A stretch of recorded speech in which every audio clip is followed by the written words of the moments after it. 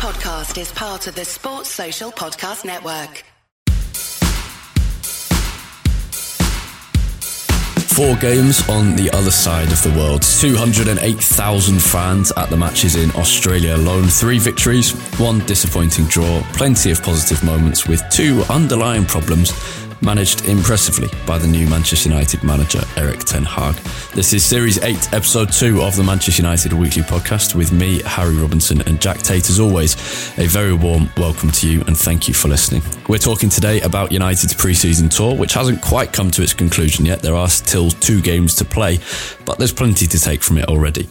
We'll be talking about Ten Hag's media work, discipline, the fullbacks, Harry Maguire, the front 3, and some impressive young Reds whose performances demanded attention. We'll also talk about Cristiano Ronaldo and obviously Frenkie de Jong.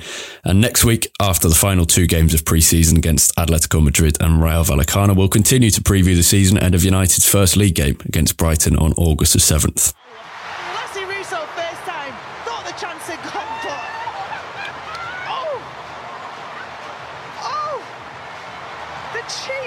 Jack, before we jump into the men's pre-season tour, let's talk quickly about last night. We're recording on Wednesday evening. We're both England fans. We're both United fans. Watching one of our players, United and England, score a back-heel nutmeg goal in the semi-final of the Euros as well. It brings a bit of a grin to my face. What a moment for Alessio Russo and for this England team who'll now play in the final on Sunday at Wembley.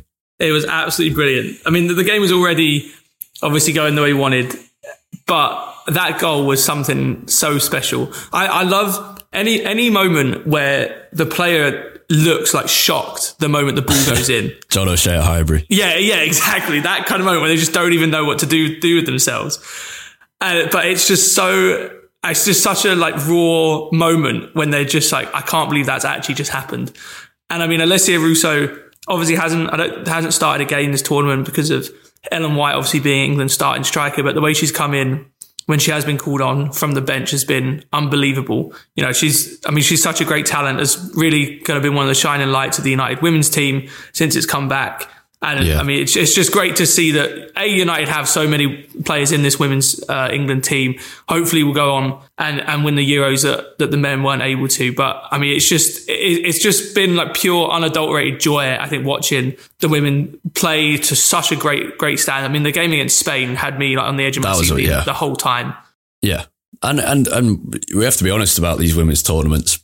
They have these great games. There are still the games where, because the development of women's football is unequal because of resources or talent or size of population in the same way it is in men's, but it's less even than the elite men's game at the moment. So you do get games where England batter Norway and it was a great England performance, but it's not, it can be a fun spectacle, but it's not an incredible, tense, exciting spectacle. Whereas the England-Spain game, just like a brilliant match of football and so enthralling, unadulterated joy across the country. And he did it felt like one of those seminal moments that we'll look back on in terms of the women's game, or the women's national team in England at least. And I'm sure you might know more about this than me. I'm sure American US soccer had a similar moment at some point, because with the women's team having won many trophies in the past. But this felt like, whether England win on Sunday or not, it felt like a proper seminal moment where in 5 or 10 years' time, we'll look back and these massive crowds and massive attention and 10 million audience on the BBC will seem so normal. Yeah, 100%. You know, this is, I mean, every time there's a major women's football tournament, then there's always this hope and, you know, a lot of hype around this is going to be the one that changes it for women's football. And now we've got to build on the momentum. And I think as well placed, as well meaning as a lot of those are, quite often it just doesn't come to fruition for a number of reasons. You know, it helps when the team is doing really well. And England have always had a good women's team, but I think this generation has definitely, you know, taken that up another level, which obviously helps get the public more interested. It helps as well that this is being played in England in the summer where there's no men's tournament happening at all, you know, which obviously also helps get that sort of standalone attention on it. But also I think, you know, we're sort of at a point where the rest of the infrastructure around women's football is starting to get better and better as well. Yeah. And I think, previously when there have been moments when the women's game has potentially had a moment where this might be the stepping stone to something bigger, I'm not sure, that there was maybe the interest that people hoped for, but also the women's game just the infrastructure wasn't properly built out. And there's still got a long way to go. Obviously, there's been decades and decades of underinvestment in women's football, and that's not going to be solved overnight. But I think now, if you're a young girl watching this at sort of 10 years old and wants to get into football, there are so many more places you can go and play now than there were even 5 years ago. And I think that alone will make a huge difference to actually, helping to make sure this change stays after the tournament. And also, the Women's Super League is bigger and better quality than it ever has been before. Yeah, I think that's part of the key point as well, is whatever happens on Sunday, whether England win or not, but especially if England win, there'll be a massive new audience for the women's game. And this time, as opposed to, there was still a good product when England finished third at the World Cup in 2015. There was all this excitement, but now new fans of the women's game can go and watch the WSL when it starts on the 9th of September this year and see a properly entertaining, generally really high quality league with 4 or 5 teams challenging for the title, 3 teams in the Women's Champions League and everything. And being able to dive into that product after having seen England's successes makes a huge difference. On that note, we'll begin previewing the WSL at the end of August. It starts on the 9th of September. As for United, pretty significant turnover of players already. Sinja Bruin's loan from Lyon has ended. Kirsty Smith's joined West Ham. Ivana Fusso's gone out on loan to Bayer Leverkusen. Fran Bentley, Diane Caldwell, Martha Harris have all left. And United have signed Canadian winger Adriana Leon from West Ham, striker Rachel Williams from West Ham, Spanish forward Lucia Garcia from Athletic Club, defender Maya Letitia from Brighton, midfielder Grace Clinton from Everton, and a deal for Arsenal's Nikita Paris is not completed, but apparently is close. So exciting. Let's pivot back to the men's game and talk about United's pre-season, which is more than halfway through now. We're how many days away from the start of the season? About 10, 11. So United played 4 games at the time of recording, 2 more to go. They first beat Liverpool in Bangkok 4-0, then 4-1 against Melbourne Victory at the MCG, 3-1 against Crystal Palace at the same stadium, and then to round things off in Australia in Perth at the Optus Stadium 2-2 against Aston Villa. Now things ended in a slightly sour, a rain-drenched sour note. A last-minute goal conceded to Aston Villa to ruin the perfect record and to ruin a good result in terrible, terrible conditions. But that final minute and the dismay with which United's players reacted, understandably, and the frustration betrayed how positive the rest of the trip had been, despite a couple of serious underlying factors that could have really derailed and taken the focus off of the team and off of the new manager. Until 85 minutes into the tour, 85 minutes into the Aston Villa game, it couldn't have really have gone much better, the tour, to be honest. I think, obviously we talk all the time about not reading too much into pre-season, and that is completely fair. But I think, and the results don't really matter very much. Like, we're not going to remember dropping that lead to Villa. But what does matter in pre-season are, a few things. Especially when you have a new manager embedding the system with the players, it's trying to create better harmony in the squad. And in the case of Erik ten Hag, it's just stamping his authority on the club as a whole, not just with the squad. I think on all of those fronts, you couldn't really have asked for any more to come out of the tour. It seems like the players have really bought into his system. I was, even from the Liverpool game, which was, despite the scoreline, probably the worst overall performance of the tour, I think, with the first 11 anyway. Right from that first game, you could see that the players had bought into what Ten Hag was trying to do. There was stark differences tactically with how we were approaching the game, stark differences with the roles that the players were having to take up and how they were playing with the ball at their feet. I think that has been shown and progressed throughout the tour really nicely. Obviously, we aren't privy to what's happening with the squad, not in the games, but everything we're hearing from interviews from the players, from Ten Hag himself, from whispers coming from other sources within the club suggests that Ten Hag really has, laid down a marker with this squad and instilled a real sense of discipline, but also broken up, some of the damaging cliques that were said to be in the United squad. So I think, like you mentioned, there are things bubbling under the surface that could still make this a bad summer for United, which we'll come on to later. But I think the pre-season tour itself was, 9 out of 10. Yeah. And look, there's lots of caveats to be had here. You've offered one of them that pre-season doesn't, like, the results don't matter and they can lie. But also the key thing is, like, this is nothing new. A new manager coming in and the mood improving around the squad and the media coverage being really positive and all of this. It's not like things can easily go very wrong from here. Previous United managers and pretty much every manager that's ever come into a club, things look very rosy at the start. That being said, there are positive signs and yeah, I mean, we can reassess in a few weeks, but there are signs that we can take. And yeah, buy-in is the big one and the effort of the players. And in fairness, given how divided that United squad was at the end of last season, given the seeming and apparent lack of effort in games and just how many negative things there were, just to have a decent pre-season is an improvement. It's progress. And yeah, we can reassess in future.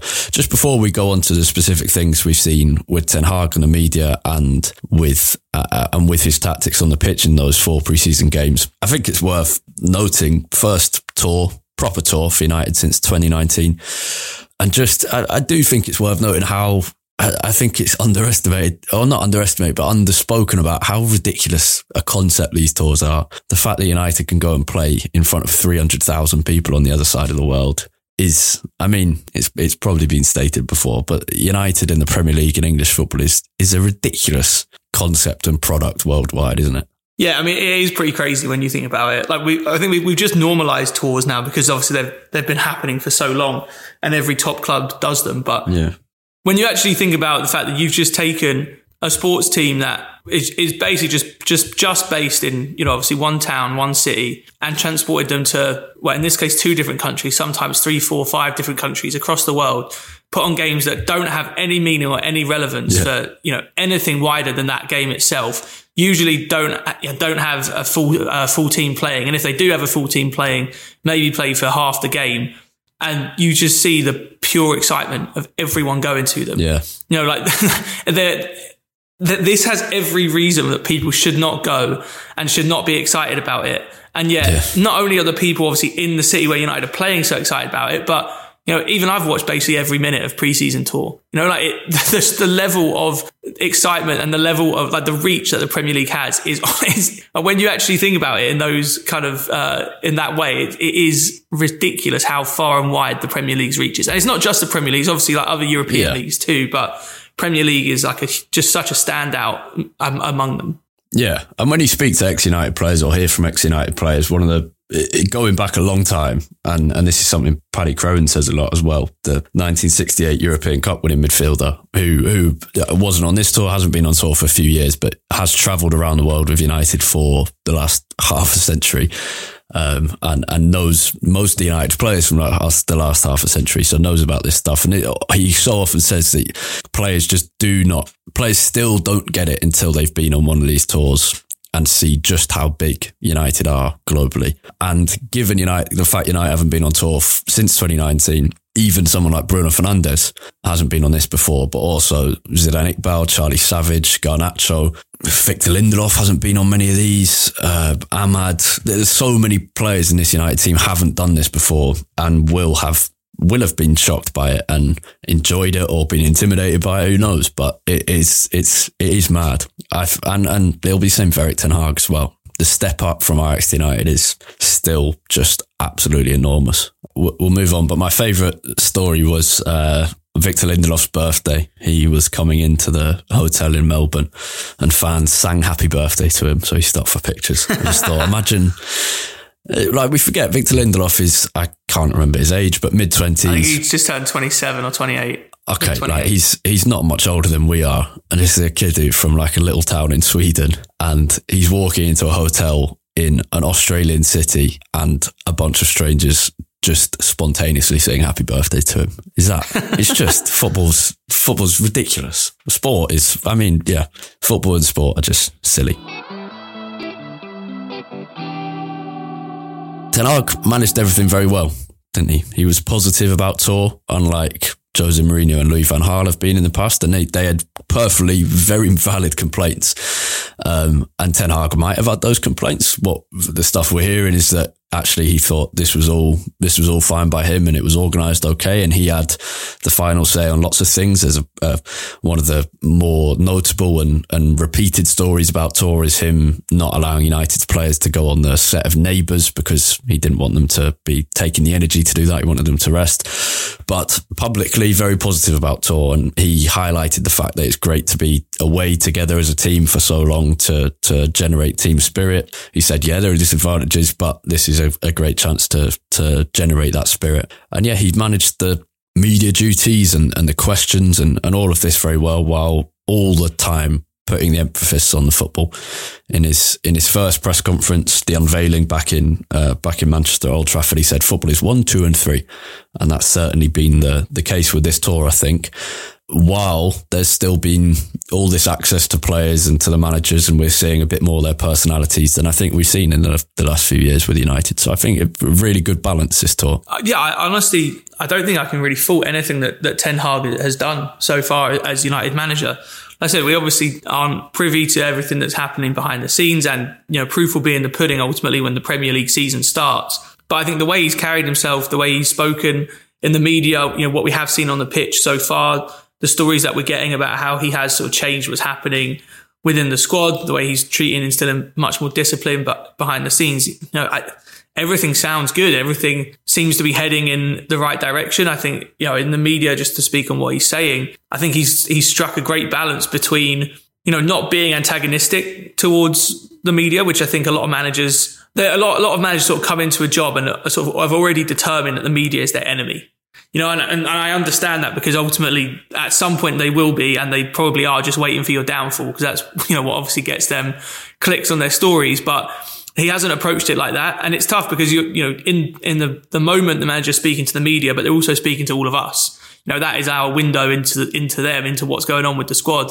And Ten Hag's done a really good job, I think, of, telling little bits here and there about what's happening with the squad, focus very much on the football. And even with that, giving little bits away, but maybe not quite so much. Yeah, I think he's just done a really good job. I enjoy hearing him speak, but I also don't feel like it's not quite like Ralf Rangnick, who I loved at the time for how much he was telling us. But in hindsight, and I think I love that just because it was nice to hear something about tactics, which we never really got from Solskjaer. But with hindsight, probably not the best way to deal with the media. Yeah, I mean, this is how football. Well, this is specifically how United work, but also how football fans work. Is we always kind of want the opposite to what we've just had. Yeah, exactly. To be refreshing, but yeah, he's pretty blunt. He's pretty concise. But yeah, it's good. In terms of what we've read and seen and heard, and what players are saying, and he said, and his other coaching staff members are saying, some changes. Yeah, breaking up cliques, one of the big things. Players eating every meal together, breakfast, lunch and dinner. No phones allowed at meal times. No players can be late. Fines for that. It's all pretty basic stuff. But United and this United squad were not doing the basic things right last season, so it's an improvement. And the press ups for mistakes in training. Yeah, I enjoyed the fact that even in the open training sessions, that when mistakes are made or when the team concedes a goal, they all have to get down onto the floor and do press ups, and there was no kind of embarrassment over that. And it's and like the crowd in those open training sessions were reacting to them and laughing and stuff, and it's a bit grounding for the players, which I like. For anyone who wants to get probably the most insight you can into what's happening behind the scenes, there was a great interview with Bruno Fernandes on Sky Sports last week, where he talked a lot about everything that's been happening, the discipline that Ten Hag is instilling in the squad. So we're definitely, there's no point us repeating everything that's in there, but that's probably the best way to find out what's been happening, because it was a really good insight into just a lot of very small changes that are adding up to a very big difference, I think, under Ten Hag. Yeah, and look, he's taking on a lot of responsibility, because he's not. Yeah, this is not just a coach, and that's something different from some other clubs and from many other very talented coaches, and both models can work. But clearly, what you have here is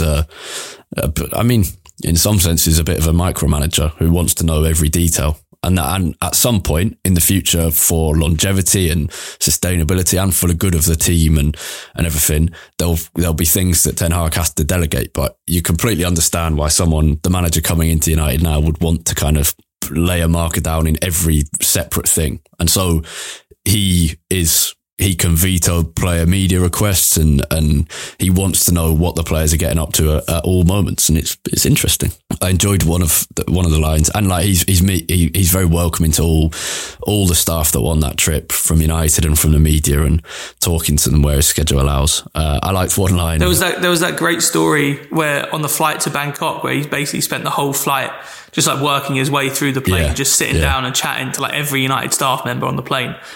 Obviously, I'm sure it wasn't the entire, like a 12-hour flight, but sounded like a significant part of it was spent with him just getting to know the staff, which is the kind of thing that when you hear and listen to people who work for United that talk about how the club has changed since Sir Alex Ferguson left, they don't really focus on the football. What they tell you is that the club has just become less friendly, less welcoming.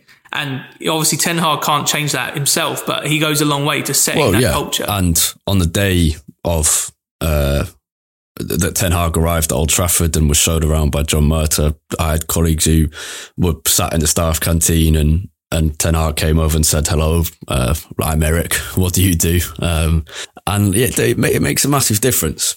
And this is something that will have to be reassessed in the future. But this is one of the big things that, whether he's good or not, we don't know yet. But this is one of the things that Richard Arnold is keen for, is to get everyone working to one goal again, and to make everyone feel, to have a kind of a more inclusive working environment. And I think that's something Ten Hag and Murtagh will want as well. And clearly, by the way he's operated so far, is definitely the case. And that's how it should be at United. In my opinion, Manchester United historically should be about the people as one of its main things, and about treating people right. And it's improved a little bit over the last few months after some poor things in the past. Final thing on Ten Hag. Off the pitch, I liked one of a line. It was in a piece by Simon Stone on the BBC, where Ten Hag's been telling colleagues rest is training, and kind of stating the importance of players being properly rested and not being overworked away from actual on-pitch training. In terms of on the pitch in matches, I guess let's start with the front three: Sancho, Martial and Rashford. Good. Yeah, very good. Very unexpected as well, to be honest. It kind of came out of nowhere. Obviously, had the stories about Ronaldo not being in the pre-season tour, which it sort of came out of the blue. And, we sort of talked a little bit about Martial in the end of last season, and about whether, he might play a bit more of a role this season. But to be honest, I think we all expected that he would very much be on the fringes. He's come in and has been one of the standouts of the tour. He's played really, really good football. Seems to be a lot more, I don't know if committed is the right word, because I don't want to say he was uncommitted before, but whatever it is, he seems very on top of things, very focused at the moment. And I think the three of them, Rashford, Martial, Sancho, they dovetail, they work really nicely, and it shouldn't be, it feels like a surprise now, just because obviously Sancho had a relatively slow start at United. Martial has kind of been out in the wilderness for a while. Rashford had a bad season last year. And so it feels like a surprise to see them play this well together now, but on paper, it should work. This was the front three we were sort of building towards. This is what we all wanted, and their styles on paper, when they're at their best, complement each other massively. So it shouldn't be such a shock that it showed that it can work, at least in a small sample size. But their styles play very, very well. I thought the way that Ten Hag's system sets up suits them a lot too, because I think what we've always struggled with is Martial's athletic profile should set him up to be a striker that gets in behind a lot, runs at people, and is making those runs in behind the defence for through balls to come in, one-on-ones with the keeper a lot. That actually isn't how he likes to play when he plays up front. He doesn't.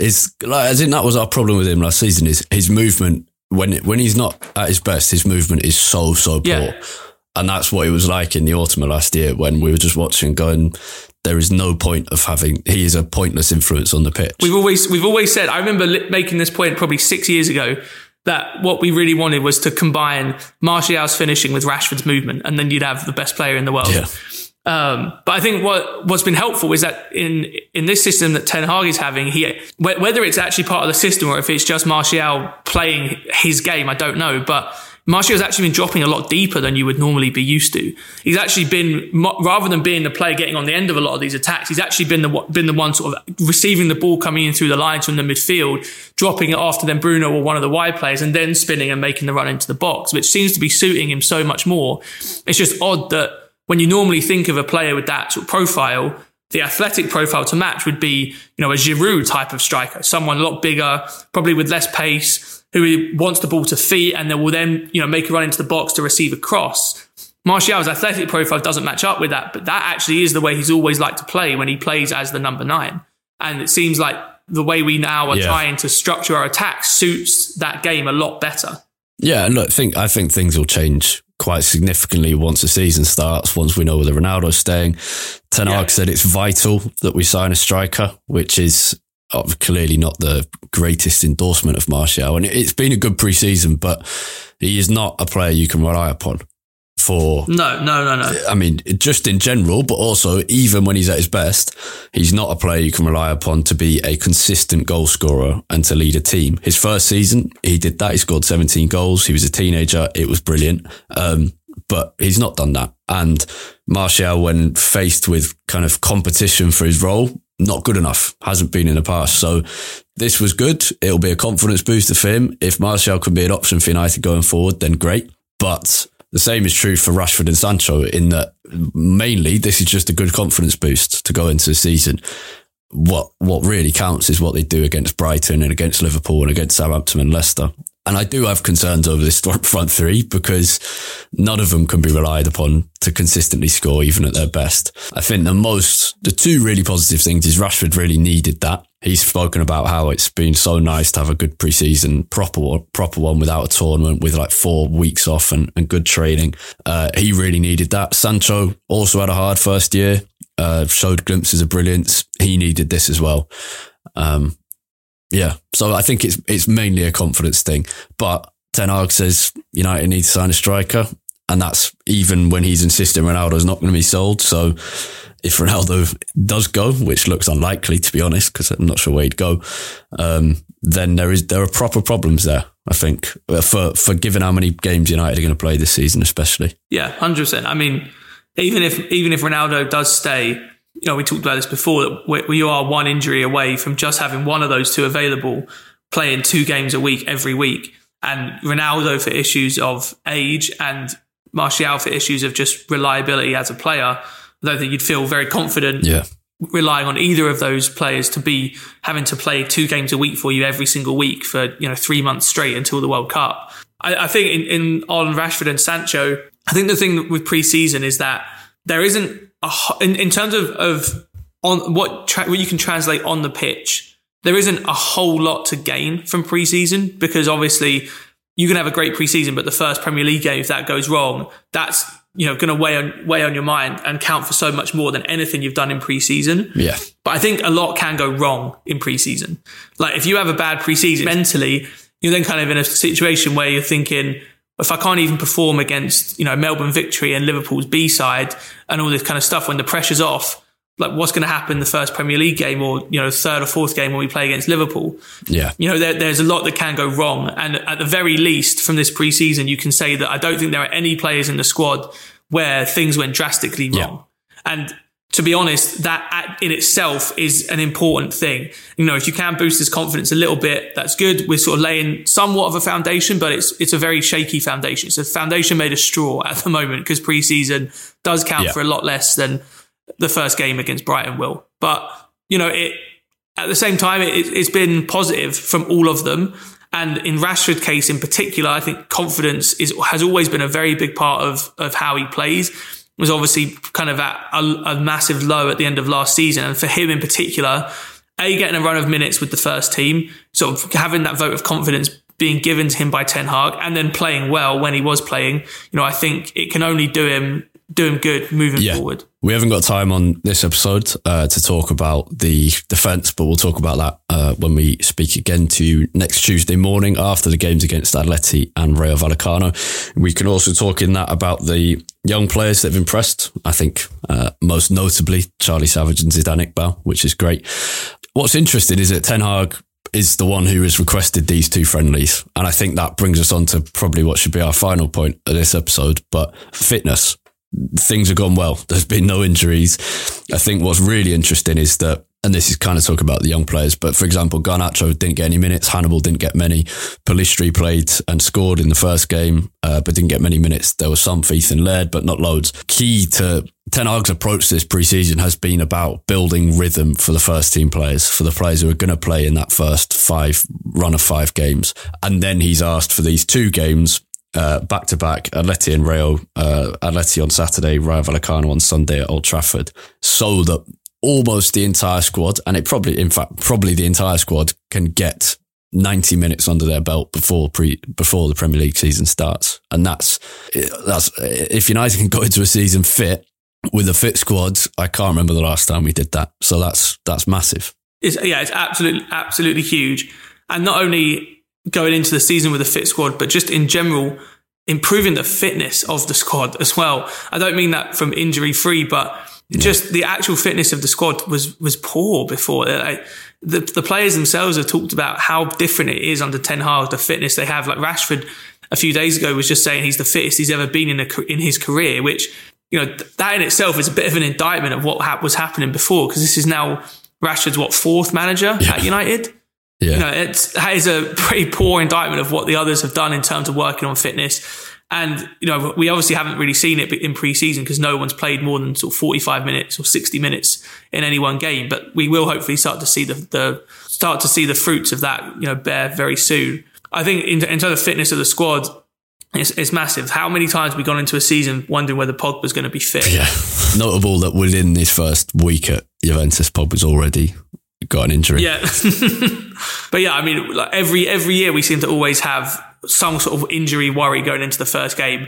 You know, this year we also have slightly different worry in that maybe our striker might not want to play for the club anymore, which isn't good in itself. But at least in terms of fitness, it does seem like a lot of good work has been done, again, to just lay the foundations for the season. And that's what I'm saying in pre-season. I think these are the kind of things, the stuff that you work on the training ground is actually what's more important, because those are the foundations that you can lay that will actually carry forward to the season. The on-pitch stuff that we see, as much as it's easy for us to buy into it because we see it so clearly, it's actually kind of less important than what's happening on the training ground. Yeah, and we'll talk a bit more. The fullbacks are an interesting one. We'll talk about that in the next episode. Let's very briefly round up by, the Ronaldo saga and the De Jong saga, and their problems are the icebergs that are sticking threateningly out of the ocean, but they've got this big bulbous base beneath the surface that could really rock the boat.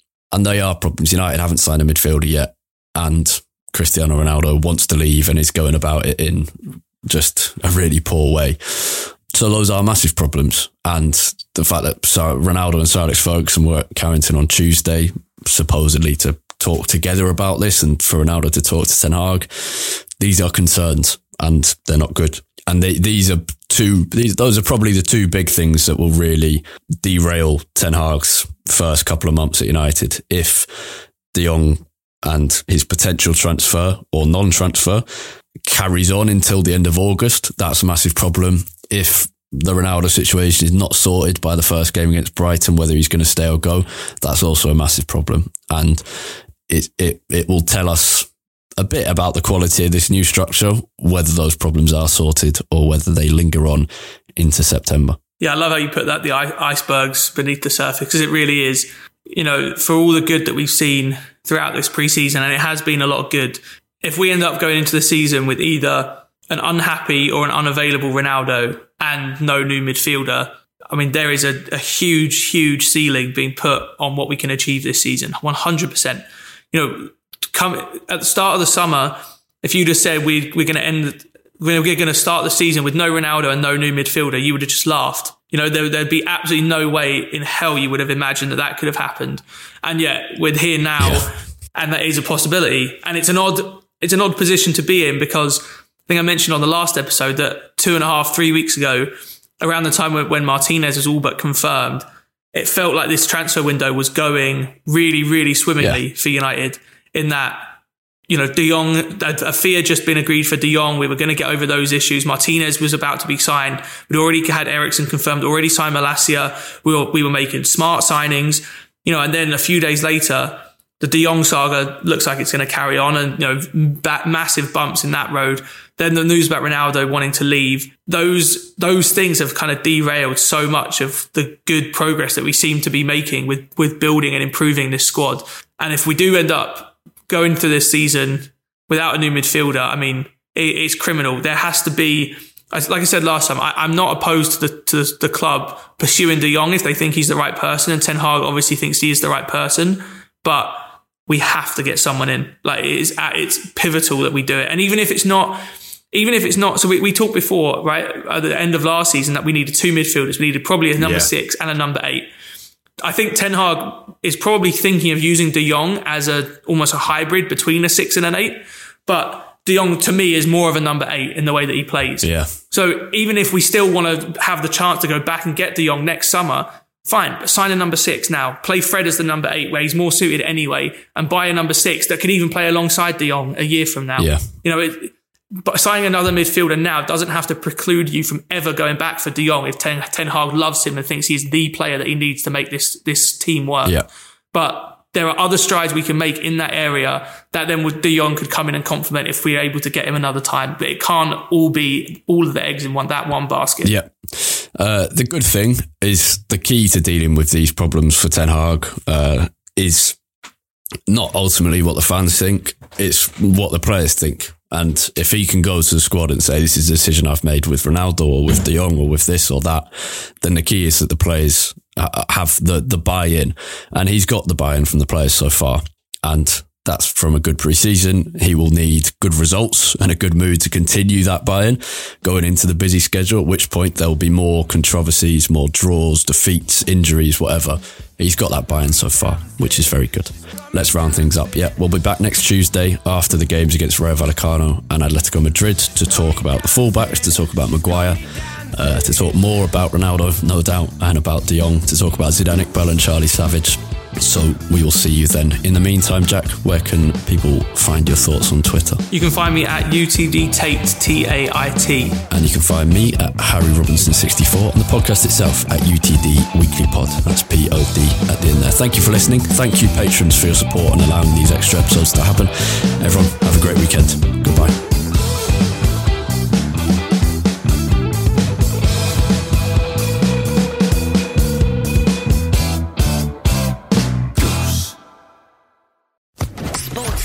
Podcast Network.